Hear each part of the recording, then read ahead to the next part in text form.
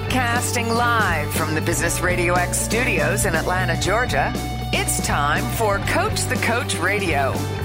Brought to you by the Business Radio X Ambassador Program, the no-cost business development strategy for coaches who want to spend more time serving local business clients and less time selling them. Go to brxambassador.com to learn more. Now, here's your host. Lee Cantor here, another episode of Coach the Coach Radio, and this is going to be a good one. Today we have with us Gary Smith with Gary L. Smith, LLC. He's a coach, consultant, author. He's kind of been there, done that, and I'm excited to learn what he's up to. Welcome, Gary. Hey, Lee. Good to be with you today. Well, before we get too far into things, tell us about your practice. How you serving folks? I've been in business now. I've actually been in the business world for just a little over 45 years, and 22 of those years have been on my own. I started out as a business consultant and then moved into more personal areas of both business and personal coaching. I've written several books, and I also do some professional speaking. But the real goal, I guess I would say, is right now, with the release of my latest book called Purpose Driven Achievement, I'm really on a mission to help people find their true purpose in life. And then once they've gotten a grasp on that, to sort of give them the tools that they need in order to be able to execute and begin living the life that they've always dreamed of. So now, how did you kind of get to the point where purpose became the focal point where you are now? Was it always that way, or is this something that's kind of evolved over time as you've kind of explored the business world? It really has been an evolutionary thing for me, Lee. When I initially started, the sort of the transition I went through was I was originally working as a business consultant, primarily with manufacturing companies because that's my background. And then I began to realize that a lot of times when I was going into companies, the problems I was solving were really not technical or logistics problems. They were people problems where they had, either the wrong people on the bus or they had the right people on the bus, but they had them in the wrong seats and that sort of stuff. And as I began to probe, I was talking to people and saying, well, gee, what is it that you really want to accomplish with your life? I mean, you're here working for this organization, or in some cases they were working on their own. You've got your own thing going here, but what is it that you really want to achieve? And perhaps more importantly, why? What's really driving you? Why do you want to do this? And when I started digging down to those levels, I began to realize that most people don't have a real good answer to those questions. You sort of get the deer in the headlights, or the stuff that they come up with is, you're sort of sitting there saying, well, let's dig a little bit deeper there because you're way on the surface here. We really need to dig deep and figure out, why are you here? Why are you on this planet? What is it that you're trying to achieve? And I began to realize that the more I could get people to uncover those things, the more they were able to move forward and create some things in life that were not only positive for them, but meaningful within their sphere of influence. And so that really became, a few years ago, became my focus of saying, okay, how do I get the message out there? How do I get people to see the things that they really need to see in life? Now, do you find that that's a function of just kind of getting older and wiser in terms of, your career has progressed to a certain point and now you're not maybe thinking about some of the tactical things you were doing as a younger person would, and now you're thinking of kind of a legacy and the big picture and these kind of things that are kind of connected to your mortality? Yeah, I think you're absolutely right there, Lee, because I have met a number of people who have built successful careers. They've been involved in the business world and stuff like that, but they eventually get to a point where they sort of sit back, and as they're reflecting, when they get a little bit older, it's like, is this all there is? I mean, what's next? And so if I can get people to start thinking about that when they're younger, when they first get out of college or when they first get into the workforce, and begin to get them stimulated in that direction to say, okay, overall, what is it that you really want your life to stand for? And when you're 90 or 95 years old and you're looking back over your life, what are the things that are really going to be important for you to have accomplished? I think if we can begin shaping the younger generation and not having them wait until they get to be my age to say, holy mackerel, this stuff is really important. Let's do that 40 years before, and we can really create a great atmosphere and help people live happier, more fulfilled lives. Now, do you find that young people are more attuned to that message nowadays than they were maybe in our kind of when we were younger? I think so, from the standpoint that I think that a lot of younger people, I remember when I first got out of college and started working, I started working as an engineer. And for the initial probably 10 years after I got out of college, it was all about being at work and building my career and establishing my credibility and climbing that ladder to get to a point where when I got married and had a family, I had some solid ground or solid foundation to build on. I think what I'm seeing with a lot of the younger people today is that they come into life or come into the workforce with the expectation and the desire that they're going to build much more balance into their lives. So for them, it's not just about working. They're looking at the bigger picture and saying, okay, yeah, I realize I have to work, and it's not that I'm not passionate about my work, but I really want to be able to enjoy the rest of life. I want to be able to enjoy my family. I don't want to spend all day at work. And so that sort of lays the foundation of them being more open to talk about what's your overall purpose and why are you really here. Now, let's talk a little bit about your coaching and consulting. Is that something that even as a younger person you were kind of open to getting help from other people? Yeah, I was very, very fortunate. When I first got out of college, I worked for a company out in central Illinois called Caterpillar Tractor Company. And one of the fellows who was in the engineering department, he was sort of one level up from where I was. I was a regular engineer. He was a staff engineer. And he came to me one day and said, have lunch with me. And we sat and had lunch in the cafeteria. And he said, you're bright. You've got the book learning and everything. But he said, I came up through the ranks the other way. So he started out as a toolmaker's apprentice and became a master toolmaker and eventually a tool room supervisor and moved into engineering. And he said, I'm 63 years old. I'm going to retire in a couple of years. He said, if you're willing to work with me and sort of follow me around and let's work on some projects together, I'll teach you the practical side of engineering. And I think that was what sort of sparked in me of looking around for those people who had accomplished things in life that I hadn't accomplished. And it led me to not only working with him and essentially in the next 2 years getting another 4-year degree, but it also put me in a situation where I realized that none of us are in this by ourselves. And I make comments to people that, even as a coach, I need coaches. I have 3 of them that I work with because I need somebody who will still help me to uncover the blind spots and still challenge me and still be an accountability partner to make sure that I'm staying on track with doing the things that I said I was going to do. So now when you started out going from a person who was being mentored to a person that is doing the mentoring or coaching, how did you kind of deal with that, maybe some level of imposter syndrome, or am I really qualified enough to do this for somebody else? How did you kind of bridge that gap? I think for me, it was just a matter of really being honest with myself, Lee, and looking at things from the standpoint of here's what I know that I know, and here's stuff that I don't know. And so it was looking at I always wanted to be in a situation of helping other people and helping people to learn things so that they didn't make the same mistakes that I made as I was growing my career and even after I got into the business world. And so it was looking at things and understanding what I knew, looking at the gaps that I needed to fill and consciously working to fill those things. And I think it just became, for me, just sort of, again, an evolutionary process that as I worked with people, I could say, listen, this is an area that I can help you with.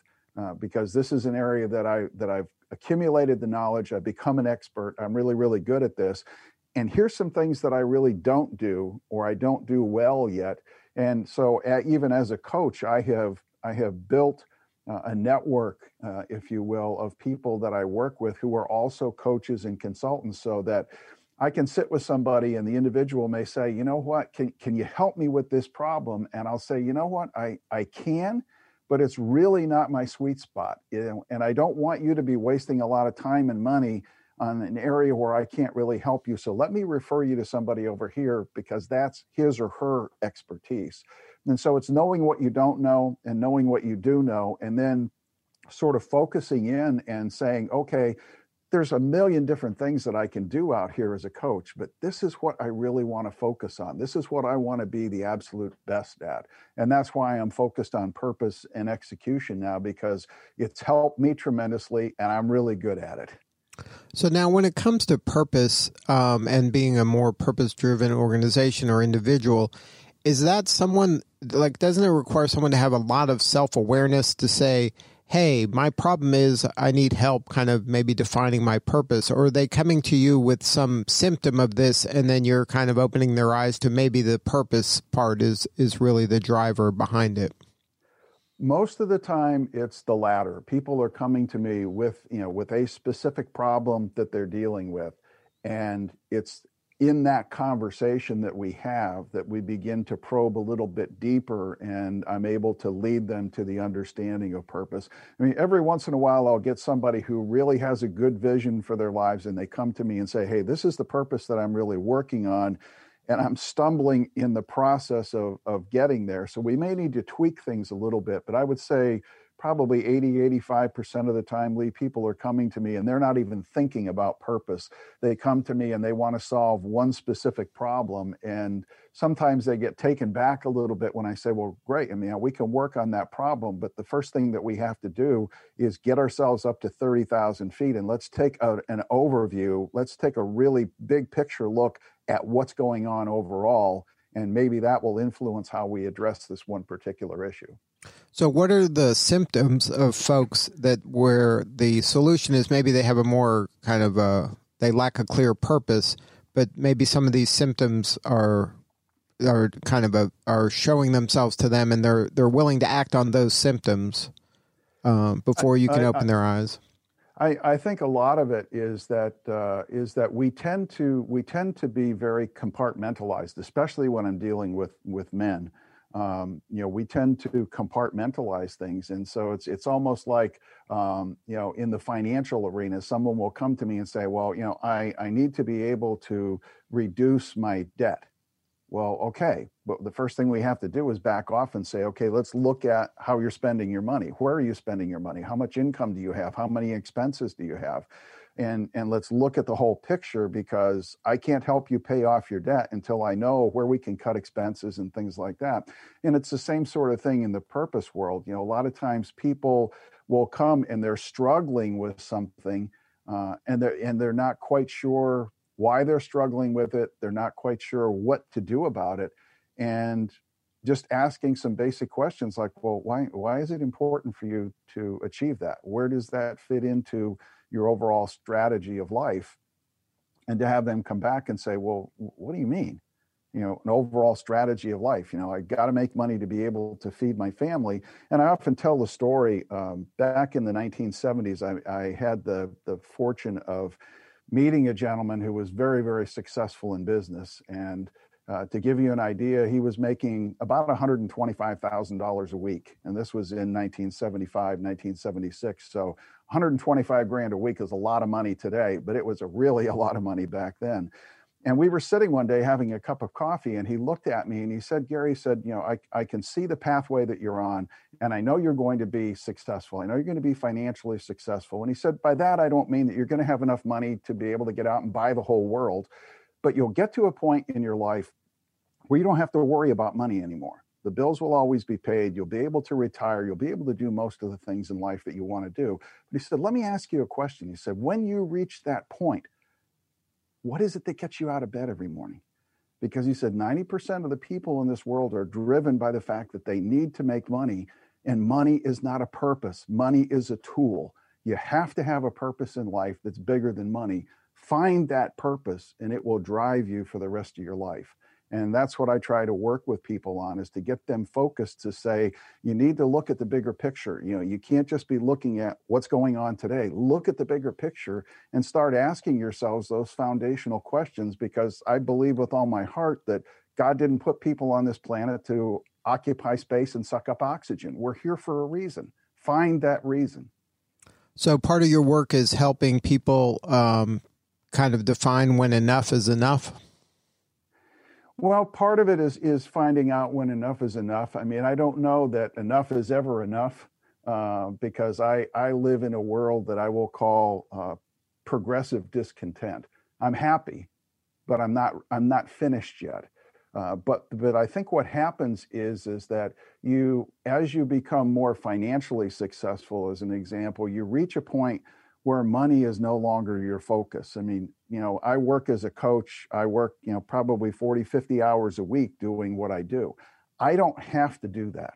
I could stop working today. I don't have anything to worry about. I could retire and just kick back and relax and enjoy life. But the thing that drives me is I want to take as many people on this journey as I can. I want them to come along with me, and I want them to learn to do this stuff on their own, and then to be able to share it with other people, because that ultimately is what contributes to a productive society.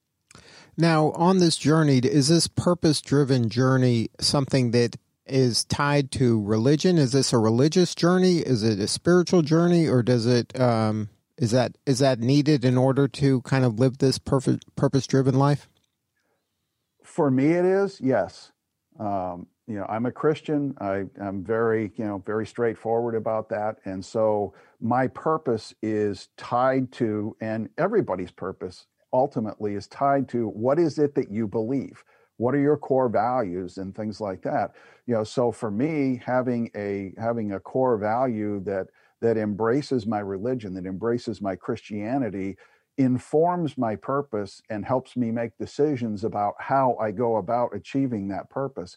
But do you have to be spiritual? Do you have to be a Christian, as an example, to be able to embrace a purpose? No. You just have to figure out what is it that what is it that really is important to you in life.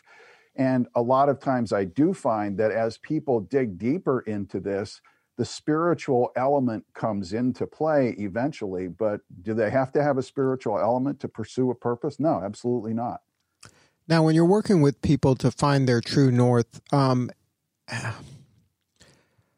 what is the kind of the initial conversations you're having that help them kind of get there? And number two, is there an example you can share of a person that maybe was off their path that you helped kind of align, and then they were able to kind of be more at peace? Okay. Yeah, I think when I start working with people, I mean, one of the things I think you have to start off by saying, as a coach, I think that coaches are misunderstood as far as what people think we are and what we do, because a lot of times I think people look at coaches as, I will come to you with a problem and you will give me an answer. And that's not how good coaches work. My job is not to answer your questions. My job is to ask the questions and to be that guide on a journey of self-discovery. And so for me, it's all about asking questions and getting people to think on deeper and deeper levels about what's going on, and asking them questions about, well, what is it that made you choose the career path that you're on? If you've started a business, what is it that's driving you? Why did you start the business? And how do you go about dealing with that? And then, just asking those deeper and deeper questions and getting eventually down to saying, okay, bottom line, why is this important to you? What is it that gets you out of bed every morning? And I actually, back in 2006, I had the opportunity to teach at a university in Kazakhstan. And I was teaching an undergraduate class in strategic planning. And the kids came into class with the idea that what they were going to be doing was preparing this strategic plan for a multi-billion-dollar multinational corporation. And the first assignment that I gave them was to go home and create a purpose statement. And one young woman sitting in the front of the class said, well, why should we do that? What's that got to do with the business world? And I said, hey, if you can't create a purpose statement for a corporation of one, that being you have no credibility to do it for a multinational corporation that's going to affect the lives of hundreds of thousands of people. And that's sort of my attitude, is leading people through that level of understanding and getting them to see exactly what's going on. About 3 or 4 years ago, I worked with a young woman. She had come out of corporate America and had started a business, and it was a home health care business where she was actually providing services to the elderly in their homes. And unfortunately, she had only saved up enough money to carry herself and pay for her expenses for about a year. And she was about 8 months into that year, and the business was not going anywhere. And so a friend of hers said, you need to talk to Gary. So we got together, and as we were meeting, she was telling me that, she didn't like working in corporate America, that she'd always wanted to be on her own. And yet she was really struggling with doing the daily activities that she needed to do to help her business grow. And so I finally looked at her and I said, Diane, why? Why would you, you're in corporate America, you're in human resources in corporate America. How do you bridge the gap between corporate America, human resources, and, elder care in people's homes? I'm having trouble building that bridge. What's going on? What's really driving you to do that? And she sat and she thought about it for a minute. And she said, the thing that's really driving me is that, she said, both of my parents, when they were elderly, were really, they needed help at home and stuff like that. And the service that they got from the various places that my siblings and I tried to hire to take care of them was awful. They just, we couldn't find a good place where people would really come in and care for them, at least close to the way we would. And so she said, that's what's really driving me, because I want to provide that quality of service. I want to be able to go into somebody's homes or have one of my employees go into somebody's home and for them to feel just like they're being cared for by one of their kids who loves them with all their hearts. And I said, okay, now we got something to work with. Now we got a foundation that we can build on, because you know why you want to do it. And it's really, really important that you understand the why, because until you understand the why, the what and the how don't matter. And then that changed kind of the direction, or that enabled her? That changed everything for her. And we made a few tweaks with her business. One of the big tweaks that we made was, I said, so where are you getting your clients? And she said, well, I'm going out and I'm talking to elderly people. A pastor of my church is referring me to people, and I said, first thing we need to understand here is you got the wrong target market. Don't target the elderly, target their kids, because most of the time their kids are the ones who are holding the purse strings. And so we began to tweak that, but she attacked it with this passion because she finally understood why she really wanted to do it. And the bottom line is she grew a multi-million-dollar business that 10 years later she sold. She sold it. I shouldn't say 10 years, probably about 5 years after she started. She sold it, and she went on to create another organization in serving people. But she was successful at what she did with it because she really discovered the passion behind what she was doing. Well, Gary, you're doing such important work. We really appreciate you. If somebody wants to learn more, get a hold of your book, Purpose Driven Achievement, or have a conversation with you or somebody on your team, what's the best way to get a hold of you? What's the website? The website is simply GaryLSmith.com, and that'll give you all the contact information for me. It'll give you links to Amazon where you can purchase any of my books. And then that's a great point of entry. And, after you get a hold of the books or read about the books, then they can get a hold of you if they need coaching or consulting? Absolutely. Well, thank you again for sharing your story today. All right. Great being with you, Lee. Take care. All right. This is Lee Cantor. We'll see you all next time on Coach the Coach Radio.